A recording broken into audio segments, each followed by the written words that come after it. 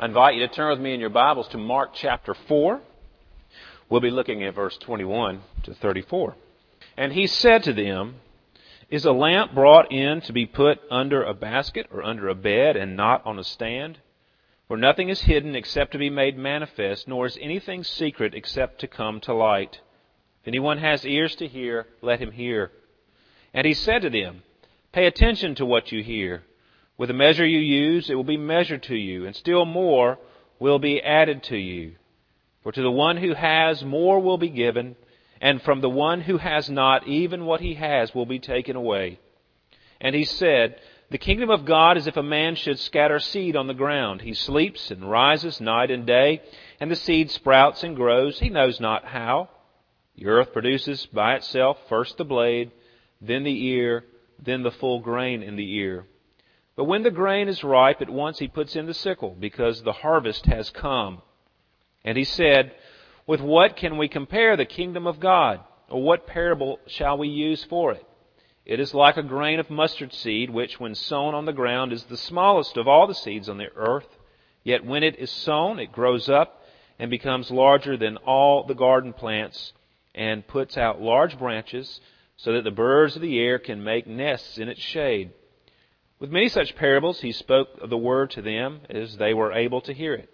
He did not speak to them without a parable, but privately to his own disciples he explained everything.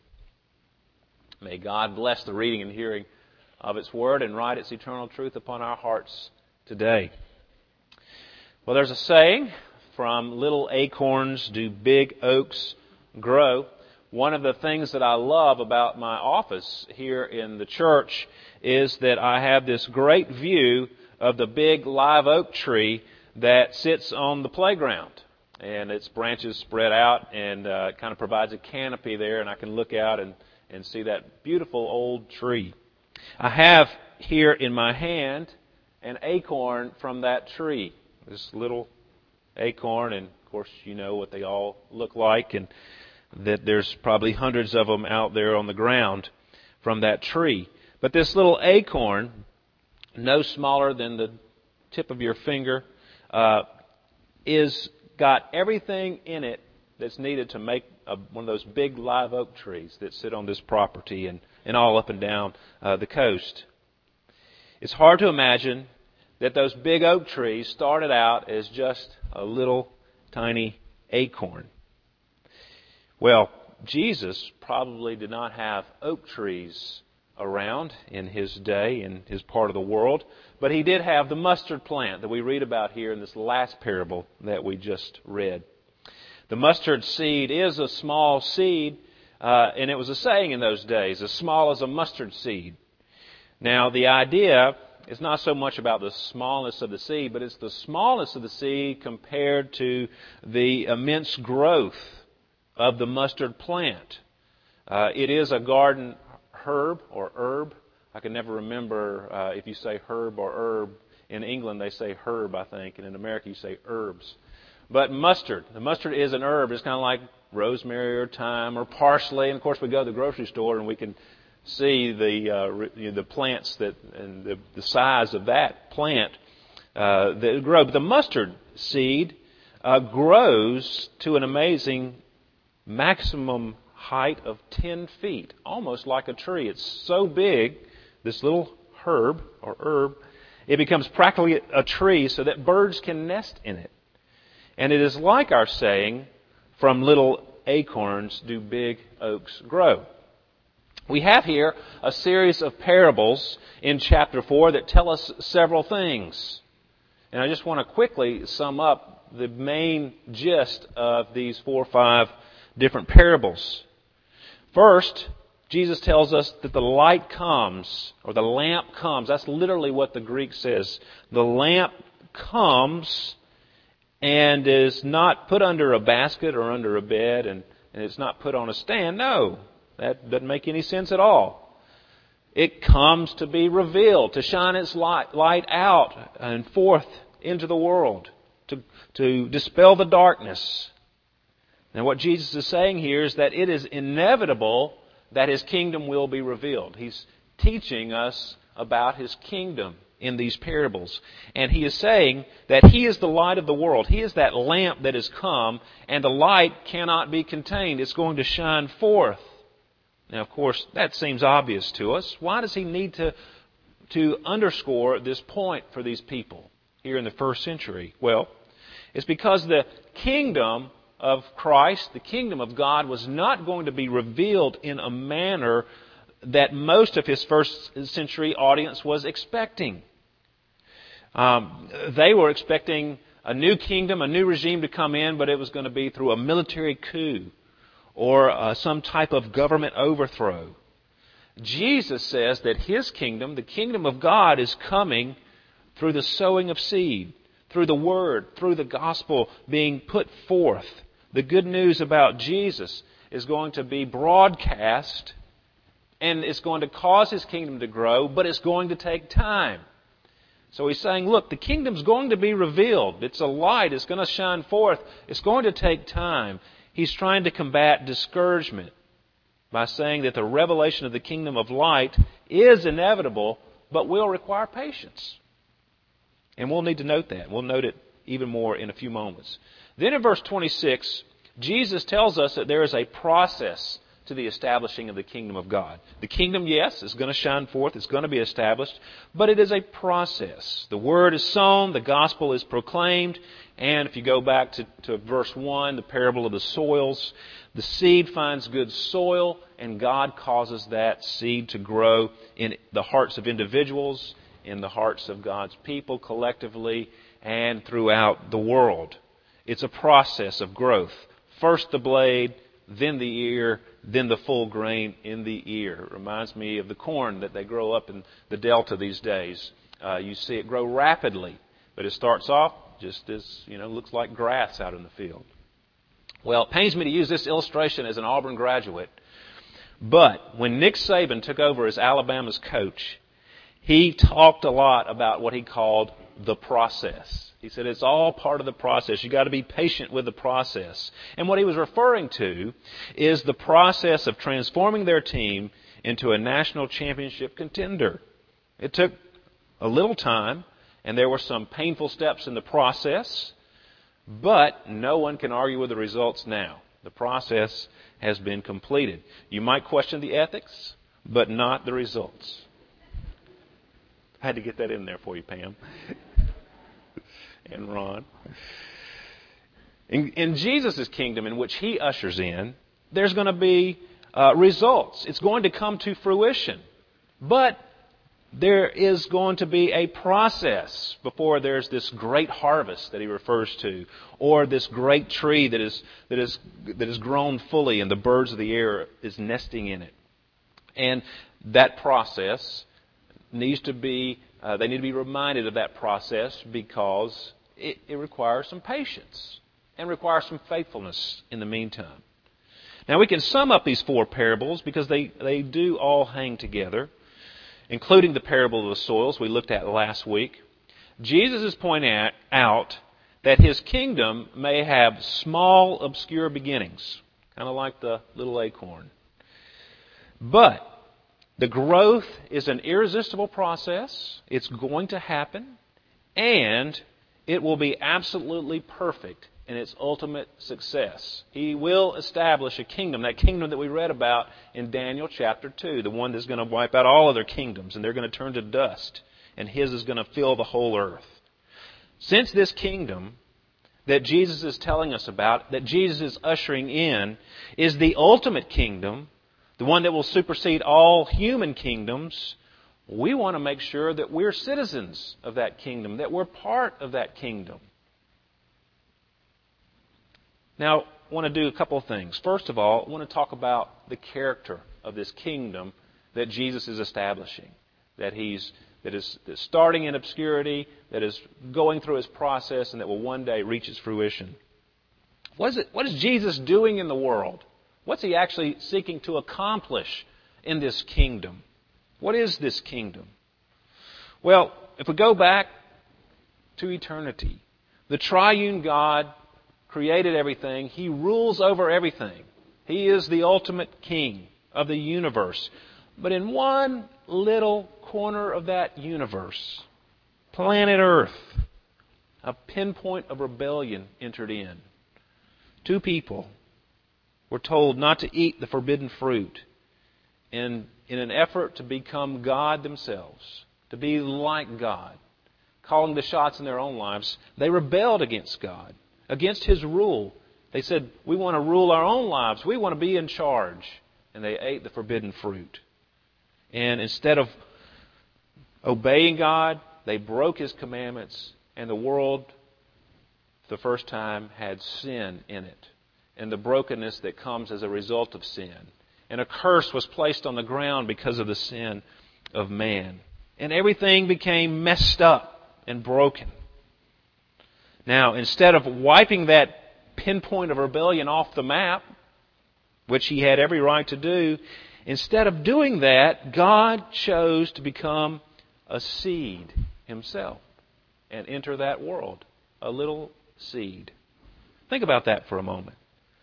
The Creator of the universe, the one who spoke planets into existence by just the word of His power, became a single human cell in the womb of Mary in order to redeem a world that had gotten lost and broken. God humbled Himself and became completely vulnerable, a baby that needed his diaper changed, lying in an animal trough. That was the God of the universe who humbled Himself because He loved His people and wanted to establish His kingdom so bad. He entered into the world and He suffered. You know, the kingdom that Jesus ushers in had very obscure beginnings, as we've already noted. But just to think about those obscure beginnings, a baby in a manger, in a small town, insignificant town, Bethlehem. And then when He was born, no one really paid attention to the birth except some shepherds. And a little later on, a few wise men showed up. He lived on the wrong side of the tracks in Nazareth. You know, one of the disciples, when Jesus called him to follow Him, his friends were telling this guy, you know, we found the Messiah. He's from Jesus of Nazareth. He's like, Nazareth? Can anything good come from Nazareth? I could say a few towns around here that I would say the same thing about, but I don't want to insult anybody. You know, is He from there? Can anything good come from that town? That's the way they felt about Jesus and where He was from. He lived in this despised providence. It was all fairly quiet when He was born. Herod caused a stir when he murdered babies because of the birth of this king. The older he got, and as he started his public ministry, the more he suffered. His opponents rose up against him till ultimately He died on the cross, suffering and dying in our place. These humble beginnings established His kingdom. It created a way that human beings could become citizens of that great kingdom by paying for their sins so that they could have a relationship with God and come back into His presence, into His family. When you see the growth of the kingdom from that point forward, you had 12 disciples chosen. Now, these guys were real winners, weren't they? People you'd want to pick on your team. You know, a couple of old fishermen. And I know about a couple of old fishermen because my family are commercial fishing people. And there's nothing impressive about them. I love them to death. But, you know, they're just fishermen. Not extremely well educated, as these men were not. One of them was a tax collector. One of them was an insurrectionist. They were not a very impressive band. But by the time you get to the book of Acts, here's what's being said of them. These men who have caused trouble all over the world have come here now. 12 men causing trouble all over the world. And then the gospel spread through these 12 men into all the lands from these very humble beginnings, from that little acorn, from that one seed. And now today we see that Christianity is the fastest growing religion in the world. It's the largest religion in the world. There are over 2 billion Christians in the world. The next largest religious group are the Muslims, and they have 1.5 billion. And then it goes down from there. In Brazil, just give you a few examples. In 2000, 16.2% of the population were Protestants. In 2010, 22.2%. In Vietnam, Protestants in Vietnam have grown over 600% in the last decade. In Nigeria, the number of Christians has grown from 21% in 1953 to 48% in 2003, in just 50 years. South Korea, Christianity has grown from 20% in 1985 to almost 30% in 2005. In 1900, there were no Christian churches, no Protestant churches at all in Korea. Just think about that. In 1900, there were no churches in Korea at all. And now, today, 6 new churches open every day in South Korea. And it has 9 of the world's largest churches. Today, Korea is 30% Christian, with 7,000 churches in Seoul alone.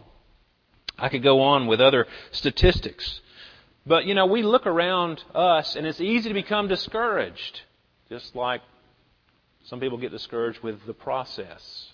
It's taking a long time. It doesn't seem to be working. But yes, it is working. Christianity is growing. It's growing all over the world.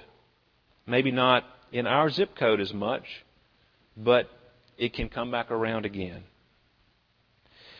That's what Jesus is doing. He's come to earth, and it is inevitable that His kingdom will be built. It's all part of His process.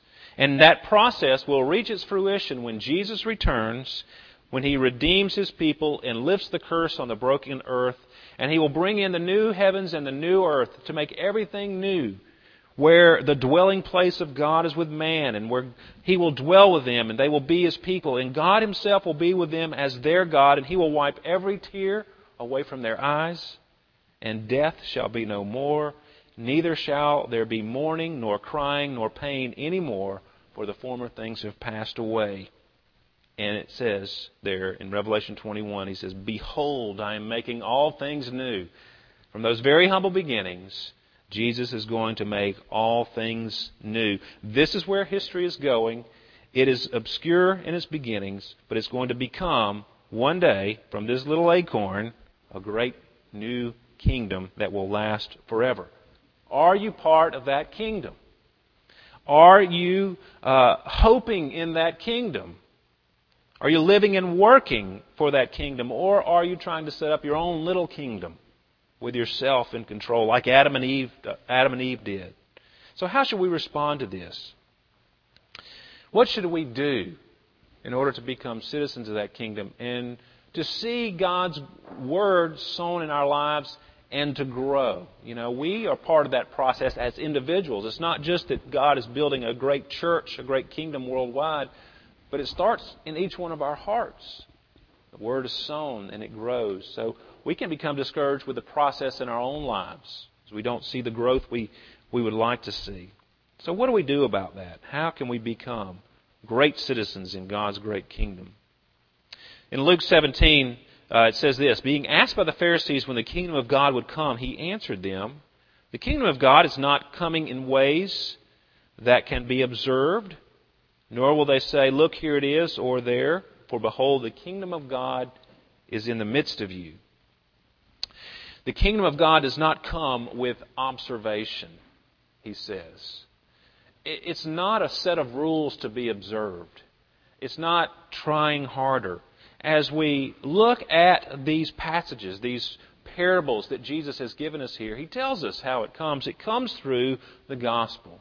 The seed being sown and growing up in our hearts. Which means, as I said last week, as we hear the Word, as we see the gospel and understand what it's all about and the implications it has for us, our lives slowly become in line with that truth.